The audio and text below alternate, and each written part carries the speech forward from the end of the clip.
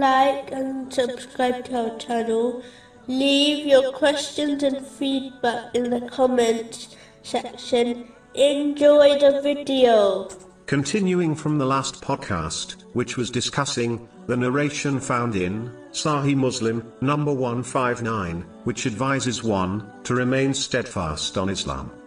As people are not perfect, they will undoubtedly make mistakes and commit sins. So being steadfast does not mean one has to be perfect, but it means they must strive to adhere strictly to obedience, and if they commit a sin, to sincerely repent.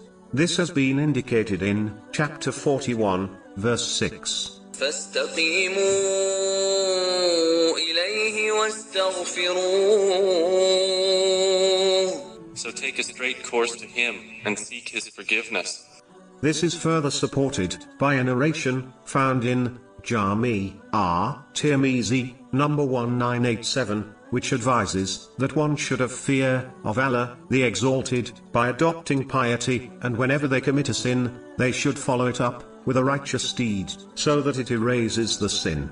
And in another narration, found in Imam Malik's Muwatta, Book 2, Narration 37, the Holy Prophet, peace and blessings be upon him, clearly stated that a Muslim should try their best to remain steadfast on obedience, even though they will not be able to do it perfectly.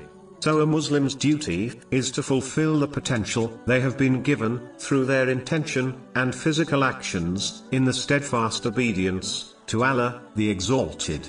They have not been commanded to be perfect, as this is not possible. It is important to note that one cannot remain steadfast in obedience to Allah, the Exalted, with their physical actions, without purifying their heart.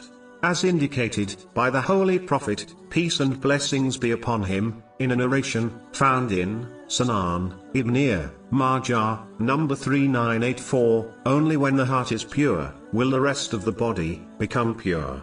This purity of heart is achieved through knowledge of the Holy Quran and traditions of the Holy Prophet Muhammad, peace and blessings be upon him, and acting on it to one's full ability.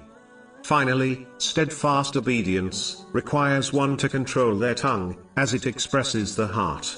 Without controlling one's tongue, steadfast obedience to Allah, the Exalted, is not possible. This has been advised in a narration found in Jami Tirmizi, number 2407.